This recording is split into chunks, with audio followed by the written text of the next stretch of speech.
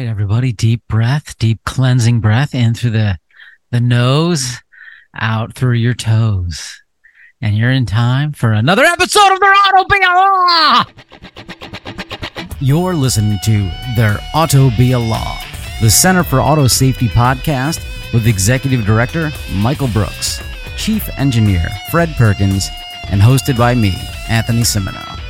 For over 50 years, the Center for Auto Safety has worked to make cars safer. Hello, world. Hi, everybody. You can excuse Anthony's ecstatic behavior. He's just excited to be out of prison. Why? Because my first and last name ended in a vowel? Come on. Hey, listen now. This week, speaking of criminality, let's get into labor issues, specifically around how parts of your car and, well, really everything you buy is using a lot of, we'll say, coerced labor. Is coerced labor, is that a nicer way to instead of saying slavery too strong? No one's responding. I don't know. Put yourself in the situation of one of the folks in the Xinjiang province who's part of an ethnic minority where you're being monitored by Chinese authorities via camera, by your bank accounts, by basically every part of your life, and also, being told where you're going to work and what you're going to be making and going to re-education for your beliefs so they can turn you into a secular citizen and all sorts of horrible things happening. If it's not slavery, it sounds just as bad. Well, I mean, it reminds me of this one time I worked for a startup that was purchased by Walmart, and it kind of sounds like that. They had re-education in there. It was very strange. Well, this is more like a high-tech chain gang, where instead of a hammer breaking rocks, they've got hammers breaking silicon. There you go. So basically what we're going to talk about a little bit is and I apologize for my pronunciation issues here. The Uyghurs, they're an ethnic minority in China, specifically in the Xinjiang province. And they're being, forced to do things like help make batteries for your EVs or even for your hybrids or for your plug-in hybrids. And there's some great articles we're going to link to. There's an amazing graph from a organization in the UK that maps out where every auto manufacturer and supplier through a bunch of subsidiaries to subsidiaries get their basic minerals from copper through everything else back through forced labor, unfortunately. And at best, we can see that some people have acknowledged this. And worst, other people are just like, let's throw another company in the way and make it harder for people to find out the truth. So I think this is not the greatest thing, but specifically around this, what does this have to do with autos and auto safety? There was a great paper. I don't know, great. I mean, it's kind of nerdy. Let's be honest here. These two probably love it. It's talking about the labor strife at the Decatur Firestone plant, Bridgestone Firestone tires, back in the 90s, where, hey, the workers weren't very happy. They weren't paid very well. And then it turns out that, what happened? The tires that Bridgestone Firestone produced turned out to be garbage and dangerous. Short story, be nice to your workers. Well, that one's pertinent to the current situation in America, where we're seeing the UAW go on partial strike right now. I think they're contemplating or thinking about entering a full strike in some of the product quality issues that impacted the safety of Firestone tires in the late 90s. And that situation was, if you look at the paper, we'll post it, by Alan Kruger, the late great Alan Kruger, who looked at the Firestone problem from the perspective of where did we see the most defective tires coming from? Well, they were coming from this Decatur plant, and they were coming from that plant during the time at which the there were, wage concessions and all these other demands being made. And what happened was a number of replacement workers came in and were working side by side with some of the permanent workers.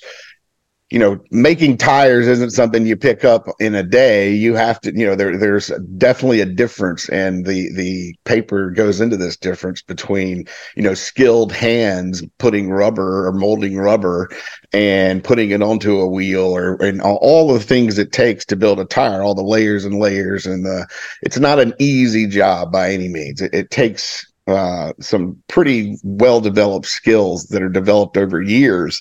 And what was coming out of the Decatur plant, the tires that were coming out of there were about 15 times more likely to have resulted in a legal claim, than the tires manufactured in other Firestone plants. So there's a significant relationship between, labor strife, labor shortages, and the product that comes out of the end of the line and reaches the consumer, which is really why this is a big concern for safety.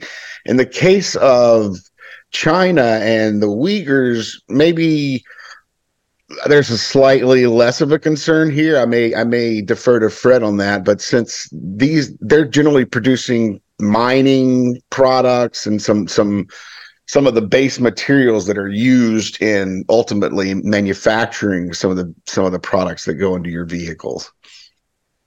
Well, I'm certainly no expert on how the forced labor in China is being deployed.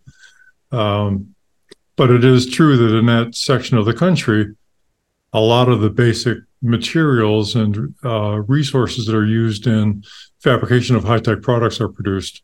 Things like lithium carbonate, which goes into the batteries, steel, stainless steel, aluminum, basic materials. And those basic materials can be checked for quality before they go into products downstream, and hopefully always are. So there may be insulation between the Chinese chain gangs and the actual quality of the products that are being produced as a result of their forced labor. But that doesn't in any way minimize the fact that there is, by widespread reports, a lot of forced labor that's occurring, usually from unwilling people who are being taken from their families and forced to move somewhere else. It really is very much like a chain gang. Yeah, unfortunately, this is a problem that's pervasive to essentially everything in the world. And it's an overwhelming issue because, consumers, we don't want to support slavery. I mean, especially us Americans think, hey, we ended slavery. We don't realize we just exported it. But as a consumer, there's not a lot that can be done, because if every manufacturer, if everyone is saying, hey, let's just, turn a blind eye to this, we're just going to keep doing this. And I'm not going to say like every mining company is involved in this, because it's not. But then you have the obvious ones of Glencore, and Glencore is notorious for, being just fine and dandy with human rights abuses. They've done this all throughout Africa. And I'm not even sure if they're technically a mining company or just some weird financial transaction company.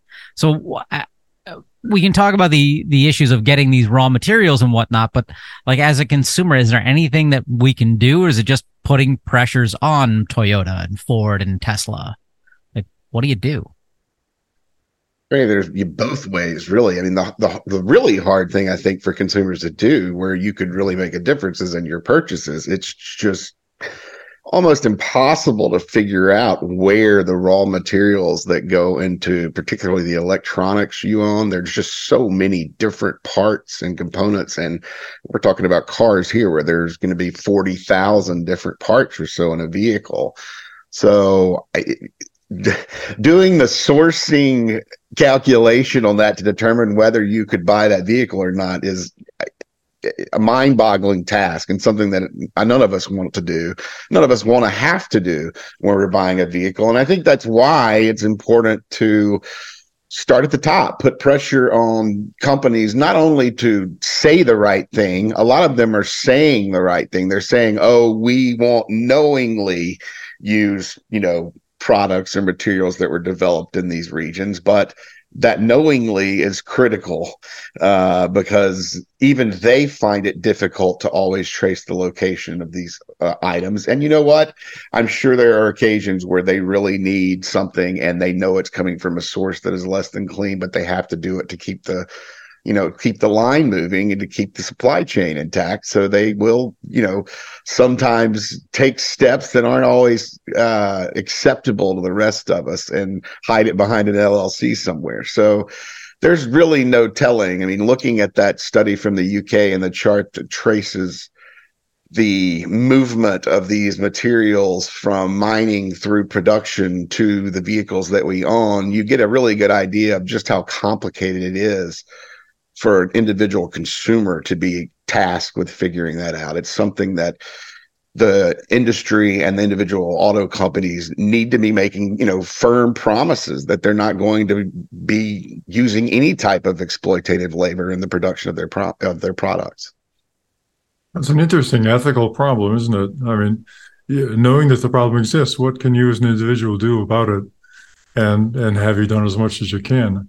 I think that the most you can do on a day-to-day basis is vote for people who are going to enforce the policies that will try to bring this to an end. Voting is very important. And as a consumer clicking on Amazon, I don't think there's a hell of a lot you can do. You can't get a certificate of conformance for ethical requirements attached to your receipt from Amazon. So I think as a practical matter, you do what you can, and that basically is supporting those people who are in a position to actually take action, who will take the proper action. So, I'm not sure what else you can do. Yeah, vote and vote frequently. Vote often. Vote numerous times. Register as dead people. Wait, that's not what we're suggesting, is it? No. So, Michael, you said something interesting about companies not just saying the right thing. So we have an article we're linking to from the Washington Post. It's called EV Makers' Use of Chinese Suppliers Raises Concern About Forced Labor. It starts off with Tesla boasts that its electric vehicles are a marvel, not just of innovation, but also ethics, pledging in its annual reports that it will not knowingly accept products or services from suppliers that include forced labor or human trafficking in any form. I'd really like to forward not knowingly accepting this. The car maker touts its teams of monitors that travel to mining operations around the world and has pledged to mount a camera at an African mine to prevent the use of underage or slave labor. But Tesla has been conspicuously silent when it comes to China, despite evidence that materials that go into its vehicles come from forced labor. There's so many things. I mean, the not knowingly accept is just some Weasley BS. And I like the that age verification camera is what really gets me. Well, okay. So they said they have pledged to mount a camera at an African mine. So, okay, one camera at one mine. Like, come on. Like, we'll discuss Tesla and their love of cameras later in the show, but I mean, this is just some straight up Weasley nonsense. Yeah, I mean, I don't have any confidence in a current manufacturer's assertion that it is not using these products. Maybe they're not knowingly using them, but they're not doing anything to police their suppliers. They're not doing enough.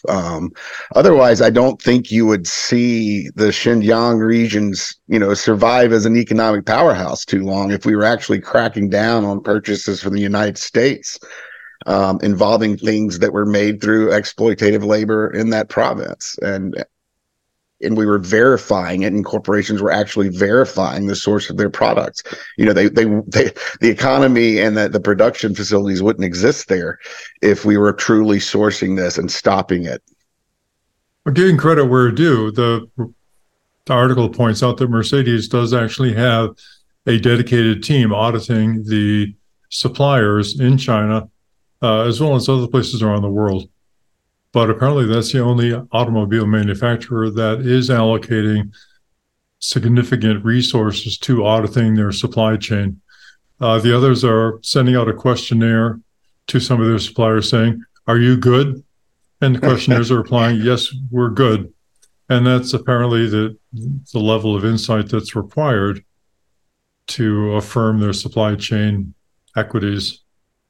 Yeah, we've seen the exact same thing play out with clothing manufacturers back in the 90s getting busted for similar things, claiming, hey, made in the USA, but it was made in Saipan, and literally sending out the questionnaires. Are you guys good? Yep. Everyone happy? Yep. Everyone's got bathroom breaks? Yep. And none of it being true and getting busted. So I don't, I don't, I was going to say, I think positive changes were made there, but I think the only change made was stuff that's made in Saipan can no longer be labeled as made in the USA. But hey, keep pushing, people. Keep pushing. Well, awareness is important. Look at the whales, right? It was a Save the Whale campaign, and you can laugh at that, sure, but it actually did cause the Japanese to conform to some of the International Whaling Commission regulations on slaughtering the great whales. Now, granted, they're backsliding, but there's a lot of happy humpbacks out there that would not have been humping happily if not for the campaign to save the whales. So public pressure does matter. I have an aside here. So you're right. The entire world has gone after Japan for whaling and being like, this is horrible, don't do it. But the Japanese keep whaling. So I've got to assume that whale meat tastes amazing. Like, because you're being shamed by the entire planet. Billions of the people on the earth are like, don't do it. And they're just like, man, this is so good.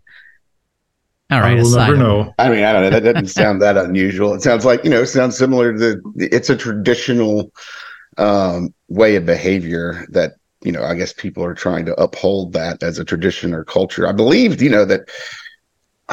United States allows the slaughter of some, ocean-going mammals by some of the tribes in Alaska and other sustenance type fishing as well. So our hands aren't clean either there, and it's you'll take my whale meat from my cold dead hands is how they see it in some spots in Japan. So it's not unusual human behavior in many regards.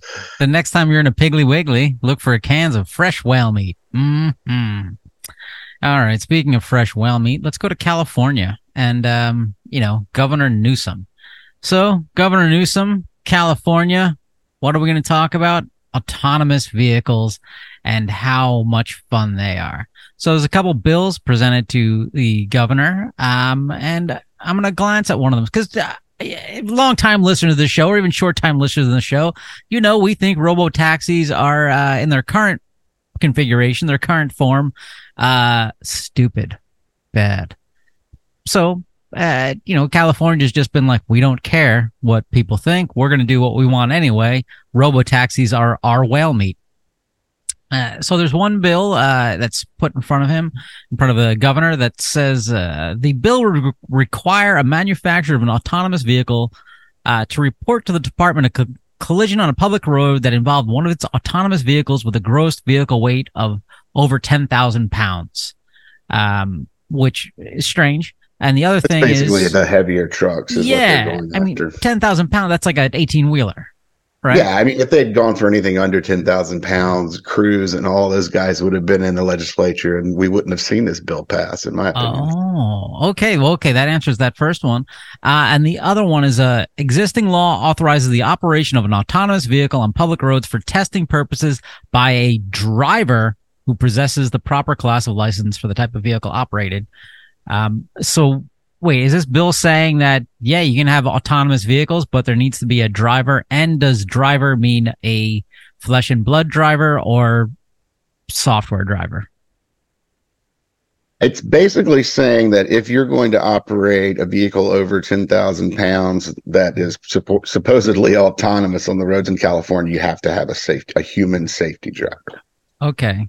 Well, that's good. And the reason they're not scaling this down to, vehicles that are actually autonomous vehicles on the roads in California is because of Kyle. There's a sustained the chances of California, which is very tech friendly, passing.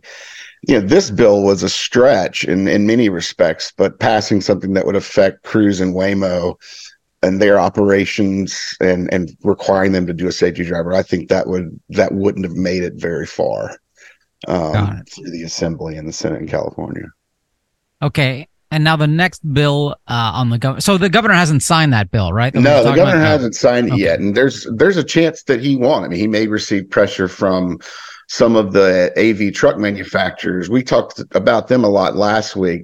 I would say here, I think the three largest autonomous vehicle truck manufacturers, I know that Aurora is one, Kodiak is one, have moved their bases of operations to Texas. As we discussed last week, they're running between Houston and Dallas and San Antonio and Fort Worth, I believe. So they're not even in California anymore. So this may not impact them now, maybe if they move back in California at some point. So perhaps there wasn't quite as much heat on the legislature to pass a bill that really doesn't impact the three drivers of the industry right now, all of whom have moved to Texas.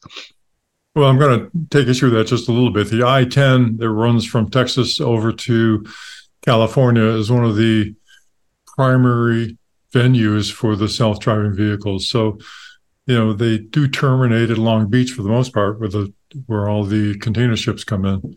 So there is a significant California segment, even though, as you say, the corporate headquarters is moving largely to Texas and areas like that. But in order to continue to use that route, they will have to be consistent with the California law. So generally, I think what we would hope is that this would be extended to Waymo and Cruise operations, because that would eliminate, first of all, it would reduce the amount of money San Francisco is having to spend on fire hoses every year, but it would also eliminate a lot of the other problems that we've seen around these vehicles. We'd make sure that these vehicles are stopping to yield to a fire truck coming down the street. We make pretty damn sure they're not pulling into wet cement. We make sure that they're not dropping people off in weird spots. We make sure that they're not having an existential crisis and stopping in the middle of a road and blocking emergency vehicles from getting places, blocking you and I from getting to our job. The safety driver eliminates, almost all of the issues that we've seen with these vehicles, to the extent that it makes us wonder, why not? Why is it just, are they opposed to putting a safety driver in the vehicles just to show their investors there's no one with their hands ready to take over the wheel in the car? Because they're clearly not considering the safety implications here. No, I think it's clearly just the power of capital. The venture capital folks are trying to get their money back out of these investments they've made, substantial investments, billions of dollars. And if they've got a driver in there, that's draining money out of the bottom line. But it's interesting that a lot of airplanes have equivalent supervisory controllers. They have collision warning systems, terrain avoidance systems. They've got systems to avoid crashes on the airports when there's congestion. And so all we're really asking, all of these bills are really asking, is that there's a supervisory controller in these vehicles consistent with other industry safety standards that happens to be a human being. And, redundant levels of control in these vehicles where the hazards are significant and numerous just seems like a good idea. I think it's just because they want to get rid of steering wheels and, brake pedals and all that stuff. And someone has a fantasy of taking the ugly part of a Honda Odyssey and stapling it onto the other ugly part of a Honda Odyssey and making it a car without ability to stop and brake and crash test and blah, blah, blah, blah, blah. So the other been one of those anytime soon, are you? Well, first of all, the list price on a Honda Odyssey, no, I'm not going to get into that. And we'll cover why later on, not because of pure aesthetics, but because of safety. So the other bill on Gavin, what is with these Californian people and these Gavin, Kyle? Like, this is like the worst version of Romper Room ever out in California. The East Coast, West Coast beef going on here. It could be some East Coast, West Coast beef. Exactly. I know. They got a little too much sunshine and fresh produce. Okay. And I got snow. So the other bill is talking about raising the court limits on lemon law cases to $35,000 from $25,000. So, Michael, explain before we even jump into this, what is a lemon law and is it good for you?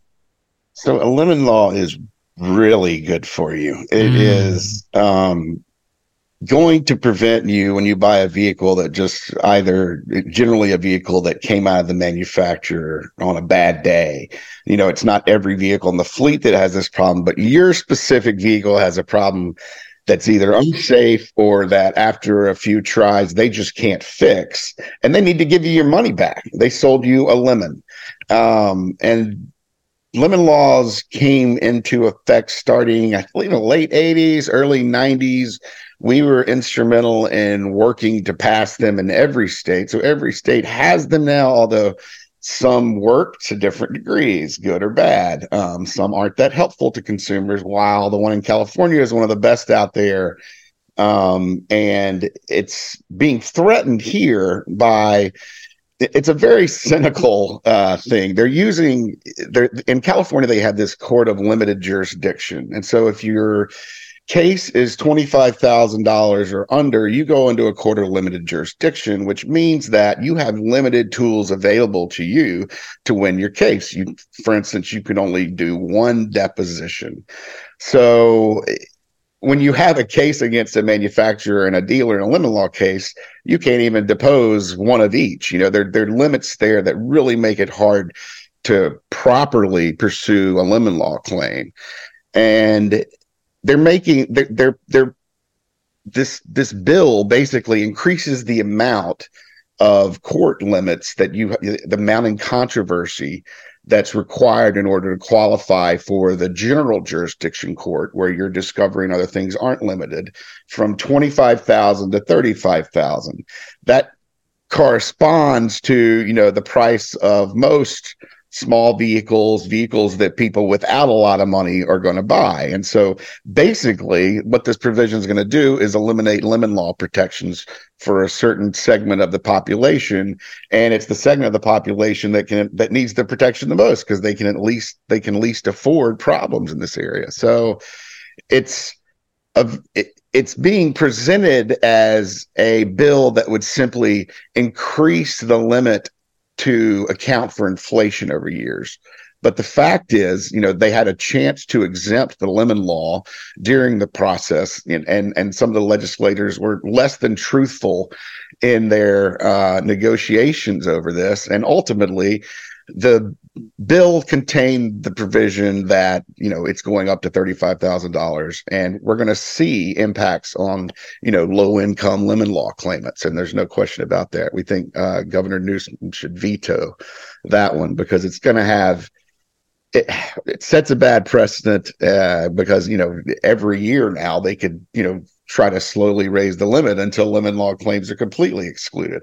If they're going to pass a bill that's intended to raise the limit of certain jurisdictional courts in the state, they should be doing so excluding very specific things like the lemon law, where they're obviously going to be, you know, the price of a car is going to fall very close to the difference between a limited and general jurisdictional court. That's probably a bunch of legal mumbo jumbo. Yes. And doesn't make a lot of sense, but basically Nope. Here they're allowing lemon law claims to get sucked up and thrown away under the guise that they're pushing a general inflation-based jurisdictional change. And the measure is supported by the Alliance for Auto Manufacturers, which tells you exactly where it's coming from, right? So it's kind of a sneak attack on the California lemon law, and we're hoping, even though the legislature couldn't catch it or didn't want to, that Governor Newsom will. Listener, if you love the sweet puckering of a lemon law, you can go to autosafety.org and click on lemon laws, and you can learn all about lemon laws and see the Center for Auto Safety's rankings of states with lemon laws. And you can read you can read the bills of lemon laws. And if melatonin doesn't work for you, I mean, this might be an option for you as a someone who's an insomniac. While you're also there, just swipe over to the right, click on that red donate button and hit it like 8 or 9 times.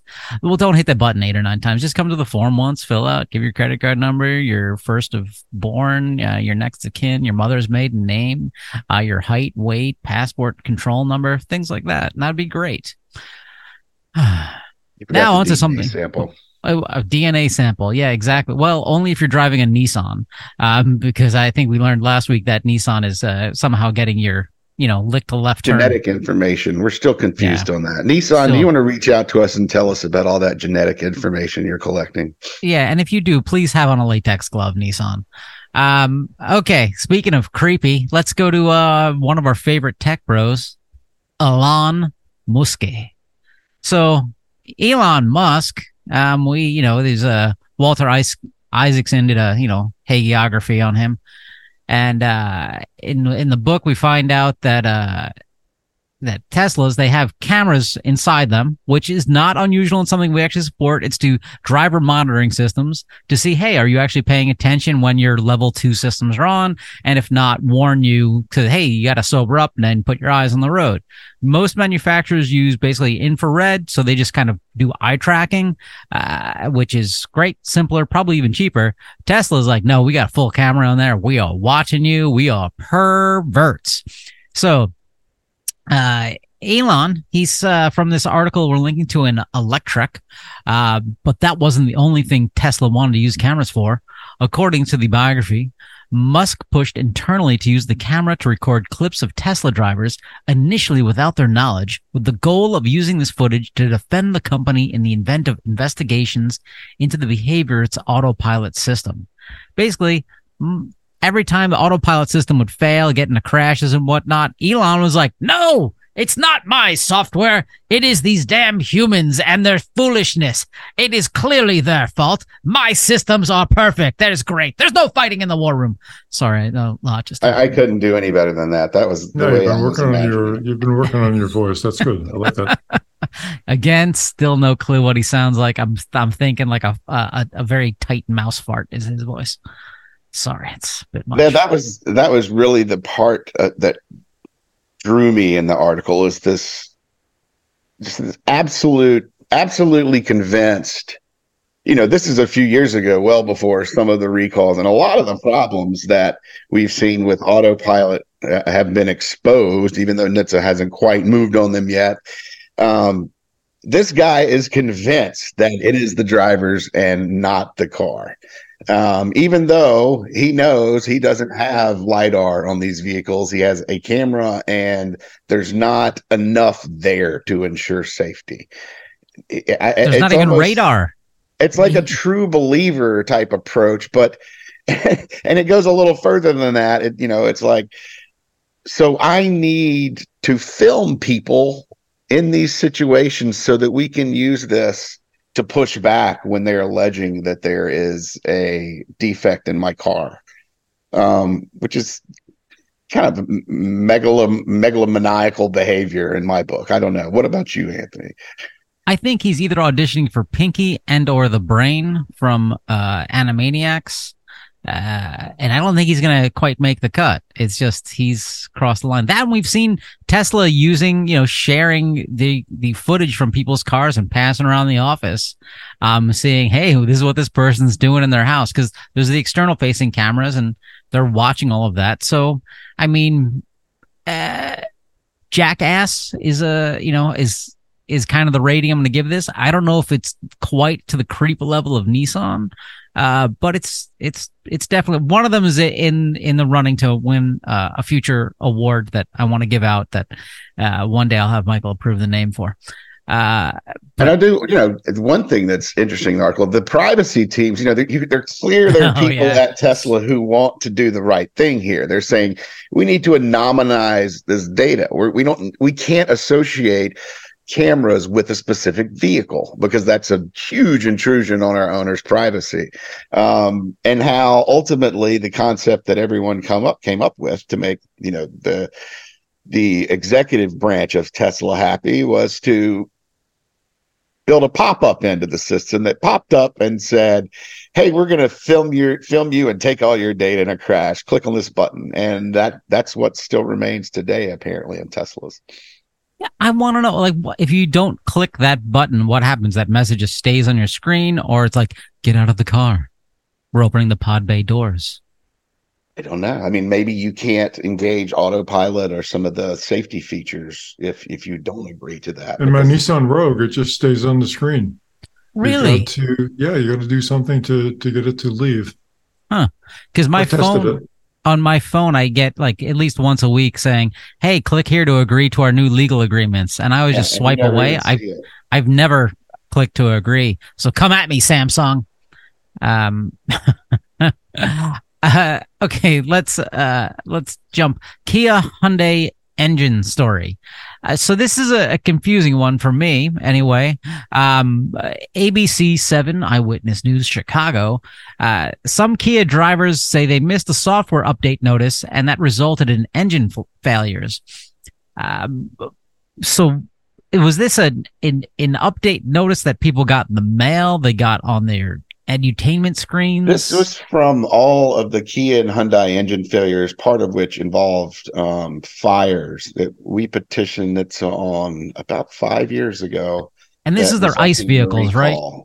Yeah, it's ICE vehicles, but I believe some hybrids have been brought in mainly because the investigation started with a small batch of the Theta 2 engine vehicles that we had identified, and the investigation remains open even after that recall, as NHTSA appears to be conducting kind of a wide-ranging investigation of Hyundai and Kia fire-related incidents that have occurred across a number of their models. I believe Hyundai even opened up a North American, like a special safety office testing facility or rapid response type facility last week to focus on some of the defect issues and other problems that they've been having. A lot of that's what they did with the under the agreement they reached with NHTSA to avoid an even larger civil penalty in this case. So they've had to respond. We have seen a number of additional fire recalls from Hyundai and Kia that does suggest they're paying attention. However, we haven't seen the same focus by Hyundai and Kia on giving their owners good quality vehicle or in response to engine failures. In this case, Kia and Hyundai released software patches on a number of vehicles that basically added a knock sensor to the vehicles that would pull you over if the software detected a problem with your car.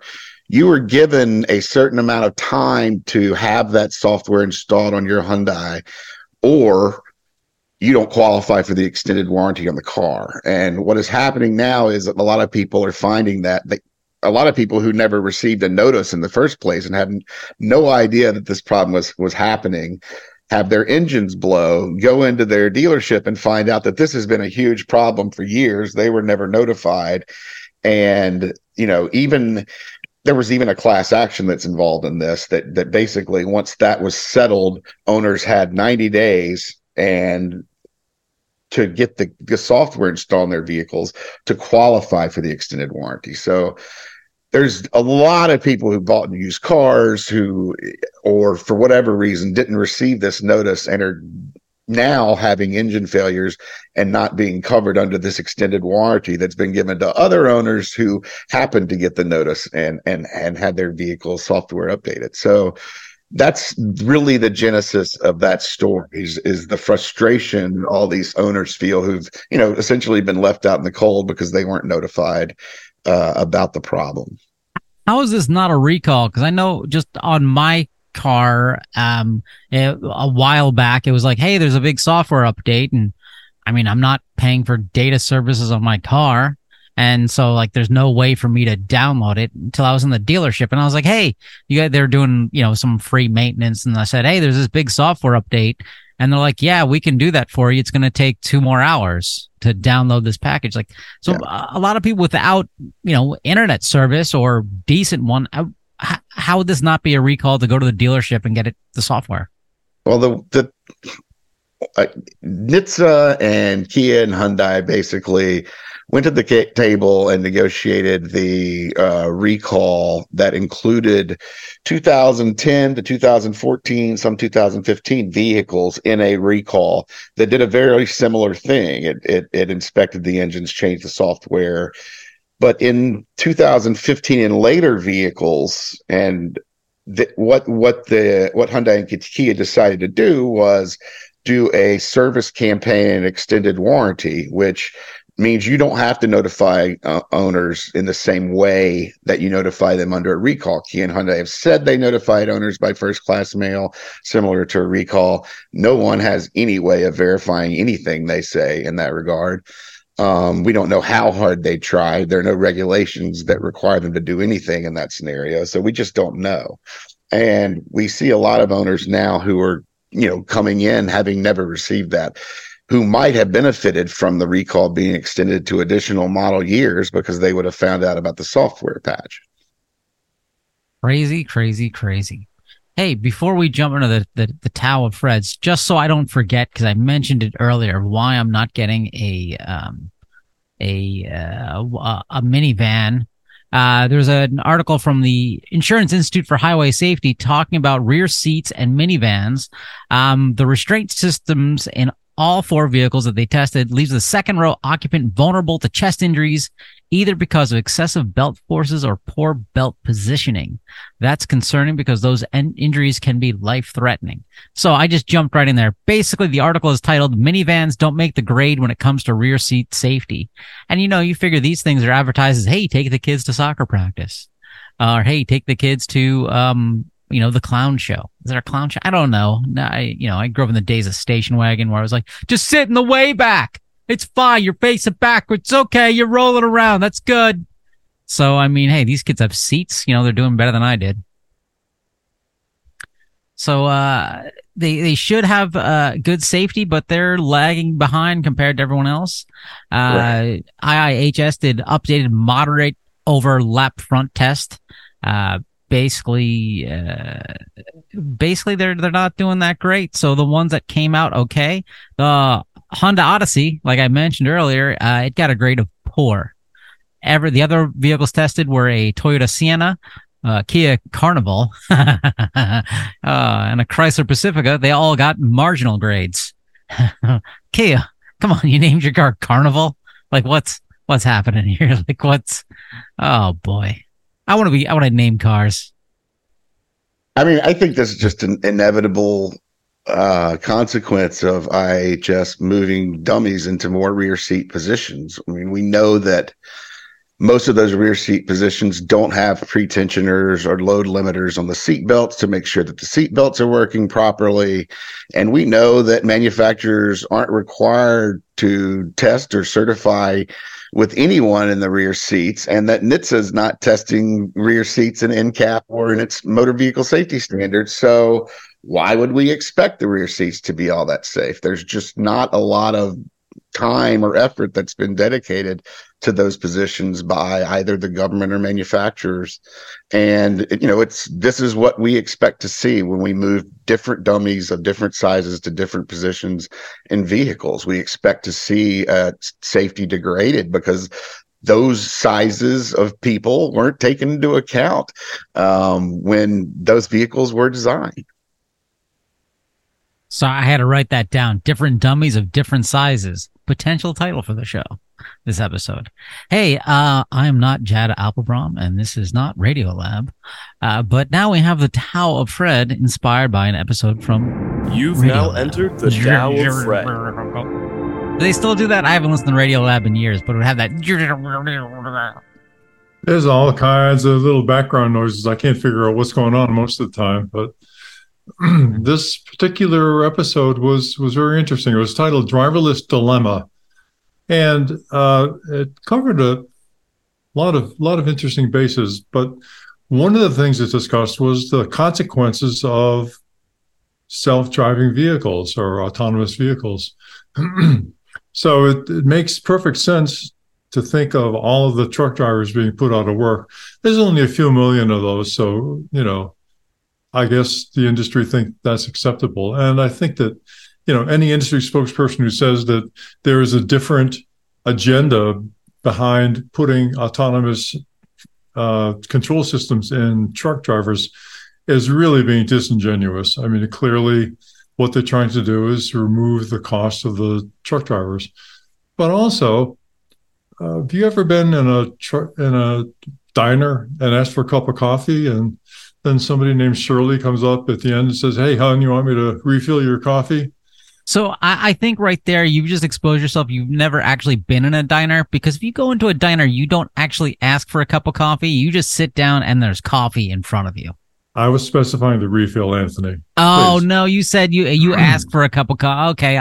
-1 +1. In any event, all of those Shirleys are going to be out of work too, because the truckers are no longer going to have to stop in the truck stops to do business. All of the support people who've built their lives in industries around the itinerant truck drivers are also going to go out of business because there's no itinerant truck drivers. So there's a lot of consequences of this. I don't think people have really thought about that very much. The effect on teenage romances of self-driving vehicles, it's a very important thing to think about, especially for the Wouldn't teenagers. it increase teenage romance? I think it would. Backseat pregnancy will skyrocket. It's hard to know with those cameras, And we could watch it. Elon Musk, That's how you pay. Yeah. I think that's how you're going to pay for driverless cars now. Is hey, you're being filmed live. That's but disgusting. The question really, that's probably going to happen. But the question really comes down to, how do we embed morality and social norms into AVs if they're going to be on the roads? In Germany, the AV development started with an analysis of the ethics of autonomous vehicles, and the vehicles being designed there in Germany are required to be consistent with the ethical basis that's been vetted and accepted by all the parties. Wait, by German society?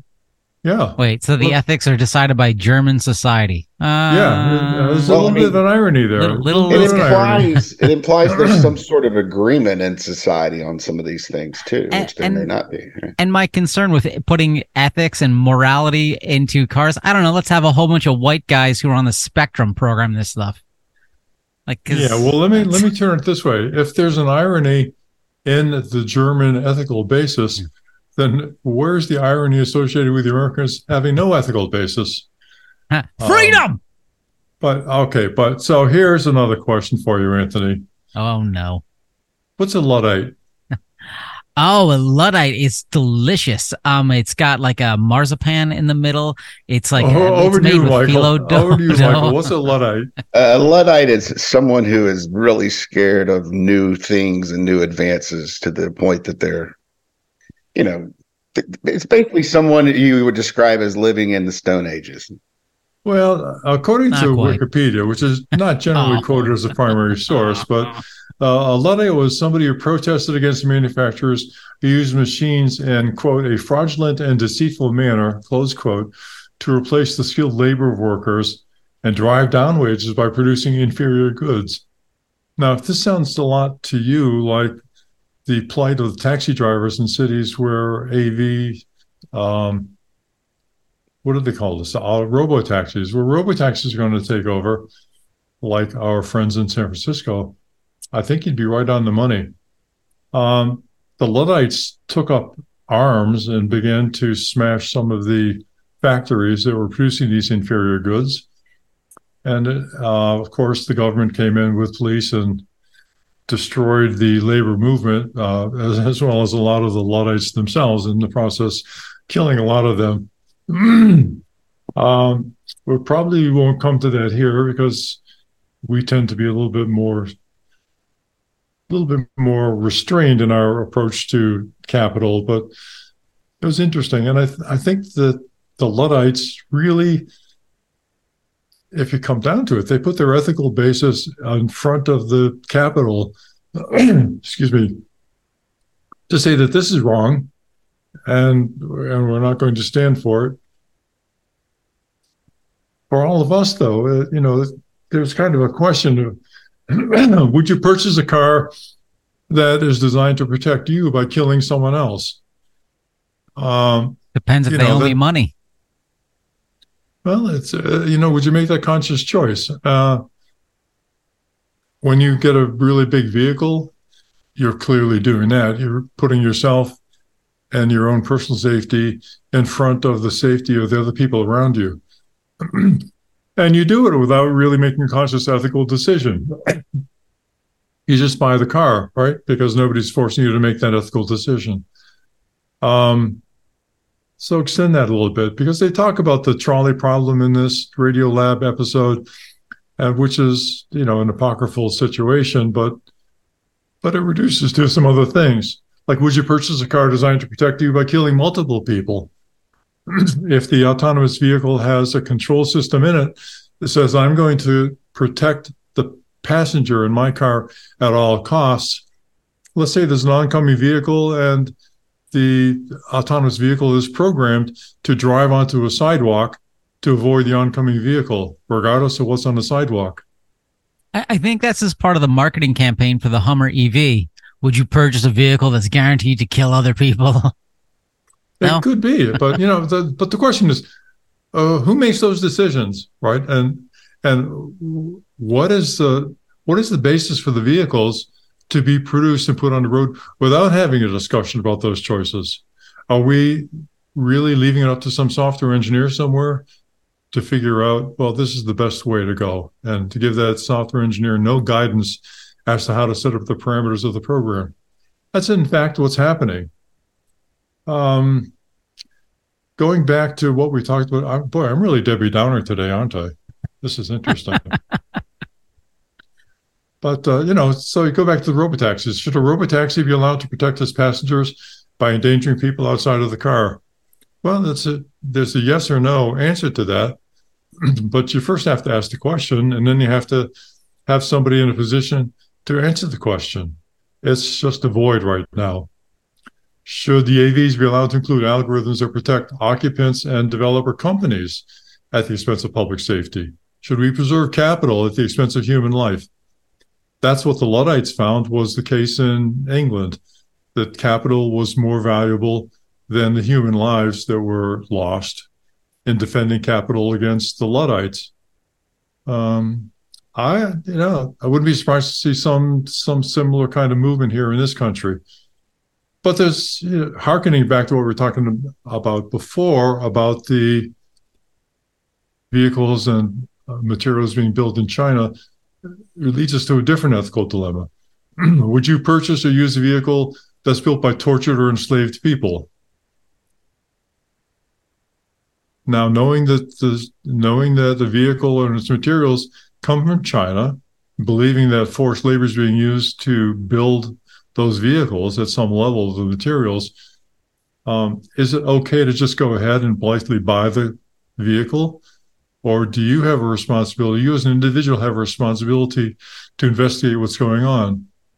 There's no way of knowing that right now.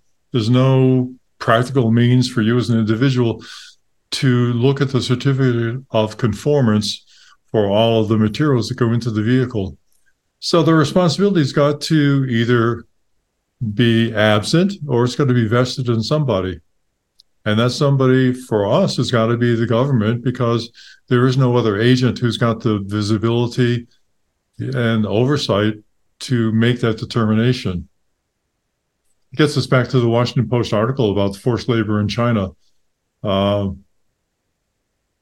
There's, and you go into the supply chains that Michael talked about, and we'll provide these references to people if they want to look at if they listen to the episode. But, none of these issues have been addressed in enabling regulations. So the developers, engineers, in lieu of ethical guidance, are making these decisions. Now, I was trained as an engineer. I never had a course in ethics as an engineer.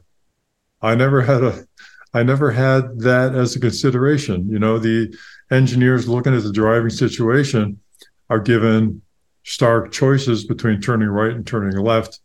They're not invested in the ethics of the decisions that are being made, in the ethics of putting this forward. I really think there needs to be some discussion of that. And if this is the only forum for that, I'd be surprised, but I haven't heard any other public discussion of those ethics. So, I'll leave you with this. There is a basis. There is at least a document that discusses the ethics of autonomous vehicles. It may be imperfect. It probably is imperfect, but it's a start. And I think that there should be probably some way for the engineers who are tasked to develop these vehicles to get an ethical reference for the work that they're doing and the implications of the work that they're doing before we turn it out and loose on the streets. What do you think, Anthony? I think you're right. I think from a consumer's point of view, I think one of the big issues is that people, when they see a computer or something on a computer screen or something built like that, they think it's infallible. They don't realize that it was people behind it who built it, made choices. They go to Google and they think, well, if this is the answer that Google gave me, it must be the only one true answer. And I think they'll do that with self-driving cars and things of that nature. And thinking, well, hey, the car wanted to make a left turn. The car must be correct. And people keep forgetting that.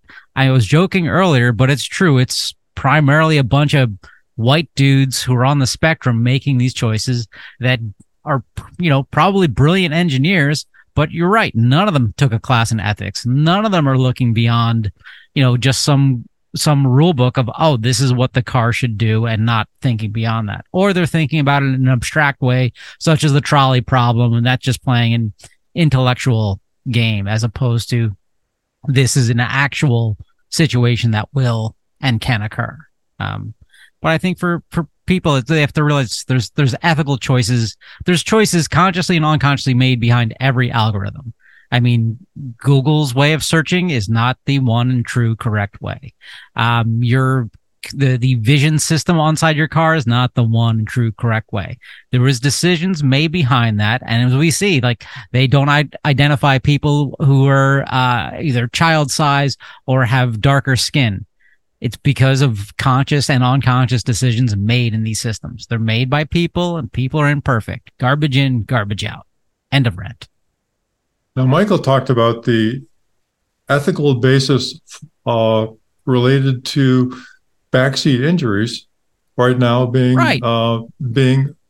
vacant, and IIHS is stepping into the void by doing some tests and getting new information about the hazard associated with the backseats of minivans. And we're waiting for NHTSA to do the same with the many vehicles that they test. Michael, where and how should this ethical dilemma be vested in the government, or should it be in the government, or how do we move forward with this to make sure that there is an ethical basis for these hazards that are being put on the highway? I mean, I think NHTSA at some point is going to have to set some type of minimum regulation here, but when it comes to the many different ethical decisions that have to be made in operating a vehicle, I mean, without getting into, it's going to be very difficult. I mean, it's very difficult for the agency to do simple things like we'll talk about in a minute, like moving, a seatbelt warning buzzer from the front seat to the back seat. So when it comes to situations like this, I don't think they're equipped at the moment to make that type of decision making. I don't know that any of us are in some of these situations. Even in the Radiolab podcast, the most interesting part of it to me was they were putting an fMRI machine to observe people's brain patterns when they were given a problem like the trolley problem or like the MASH problem, which is a mother having to smother her child to protect other humans that they're hiding with. And even within our own minds, there's a tension when you ask people this question. They see two different parts of our brains lighting up and basically firing away and contending with each other as we individually struggle with the answer to questions like this. And so, I think we need a lot of discussion and an open forum for everyone to be involved to make sure that the machines we're building are taking, good human values into consideration before we program machines that we turn loose on the populace. Sure. And for our listeners, I'm sure this is obvious to you by now, but when you put a human being into an AV as a supervisory driver or a backup driver, what you're also doing is you're putting an ethical machine in charge of what is purely an information processing machine. And that ethical machine is, of course, the human being who's in there. And The human beings all share certain values and characteristics. Yes, there are psychopaths, but for those who are not psychopaths, we all share a lot of social instincts and ethical biases, and it's important that these also be invested in the operation of the vehicles in society. You can't have things in society. Well, you can, but it's catastrophic to have dangerous machines in society without some ethical basis for their use and misuse. Very important. So I'll end my rant with that. We really need humans in the loop. I agree. A good example, as fans of F1 will know, recently there was 2 weeks ago there was a crash during practice where a driver lost control, hit a barrier. The next driver coming around, their choice, they didn't have the option to say, hey, I'm going to avoid this person. Their option was, oh crap, I'm going to smash directly into that vehicle. And their cars are really built really well. Or instead, I'm going to turn and smash my car into the barrier. And that's what Daniel Ricciardo did. And he broke his hand. He's been out since. But he managed to make that ethical choice within, a split second. I don't know that an automated system has that kind of capability saying, hey, I will crash myself instead.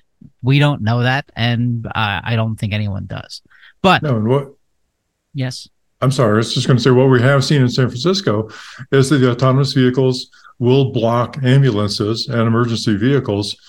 So, clearly there's work left to be done, and equally clearly, a human being in the driver's seat of those vehicles would not have blocked the ambulances and would not have impaired the fire response. True. And since Michael mentioned it, we're going to talk about it here. This is, we can't really link to it because, we could, but you need to pay for a subscription to Auto News. So let's celebrate that NPRM. Hold on a second. Let's see. Yes. So I'm holding on a second. So basically this is the warning system in back seats of cars. You get this all the time saying, hey, little Billy, little Janie, you didn't buckle your seatbelt. And I know this because there's a sensor on the back seat saying, hey, there's a body here, or a really heavy bag of groceries, which is what my car does at times. And I'm like, I got to move that really heavy bag of groceries, or I got to put a seatbelt on it. And so, Michael, can you walk us through this real quick? So that rear seatbelt reminder, I believe we mentioned it a couple of weeks ago when it was the notice of proposed rulemaking. The rule has not yet been put into place. We're expecting it to go into place next year and hopefully go into effect by 2027. So we were interviewed in an article in Automotive News, where we did something fairly normal, which we said, this standard is long overdue. This standard was first petitioned for in 2007. It's pretty obvious that you need to get a seatbelt warning system in the backseat of vehicles. It's not an overwhelmingly large task. I don't think it's rocket science by any. Fred, do you think it's rocket science to do that? I don't think so. No. Does it take 20 years for manufacturers to be able to comply with moving a seatbelt warning from the front seat to the back? We don't think so. We think, there were some barriers thrown up by the auto industry pretending it was harder than it was. And, there were some administrations that passed on it. Since the petition was filed, we've been through the Bush, Obama, Trump, and now the Biden administration. There have been 12 or a lot of administrators or acting administrators that have had a crack at getting this thing over the line. And it's only just happened. So we pointed that out in the Automotive News article that we were quoted in. And we were accused of not being fair to the current NHTSA administrators. Well, we're not talking about the current NHTSA administrator. We think that, the current acting administrator, Ann Carlson, has done a pretty good job compared to a lot of people that came before her. She may have a good case to be one of the better acting administrators in the last 40 years. But the fact is, NHTSA effectively is going to take 20 years from the time that, Public Citizen first petitioned to have these reminders moved to the back seat in 2007. Congress mandated in 2012. It was supposed to go into effect in 2015. And here we are 8 years later, just getting it into a proposed rule. That's why, I criticize NHTSA in the article, because they deserve criticism. And if it's taking you 20 years from the time an issue is raised to the time it's actually going into vehicles, and you don't have the technical capability at your agency to do a better job than that in those 20 years, to reduce it to 10, to reduce it to 5, how can we trust this same agency to deal with, that's just rear seatbelt reminders. How can we trust them to deal with cybersecurity? How can we trust them to deal with autonomous vehicles? All of the different crash avoidance and multiple vehicle types and levels that are coming out, if they can't get, a rear seatbelt warning into the back seat in less than 20 years. That's, essentially where our criticism was coming from in the Automotive News article. And we stand by that. I mean, I don't think we can expect a NHTSA that takes 20 years to get a rear seatbelt warning into vehicles to react promptly and efficiently and with, consumers in mind and safety in mind when they're exploring some of these even more complicated technical issues that are coming down the pipe. So current NHTSA administrators do keep doing better, okay? We're rooting for you. The past ones, they're not there anymore, so let's just focus on what you can do today. And with that, we have time for one recall. We don't even have time for one recall, but I'm going to do it. I'm using my internally developed algorithm to focus on one recall this week. And what possible subject can I choose out of all of our recalls? You guessed it, listeners. Rear view camera image may not display. Nissan, over 153,000 vehicles. They're recalling certain 2019 to 2021 Altima and 2020 to 2021 Sentra vehicles. Damage to the camera harness can cause distortion or loss of rear view camera image display. Why can't anybody get their rear view cameras working correctly? This is ridiculous. And with that, that's our show.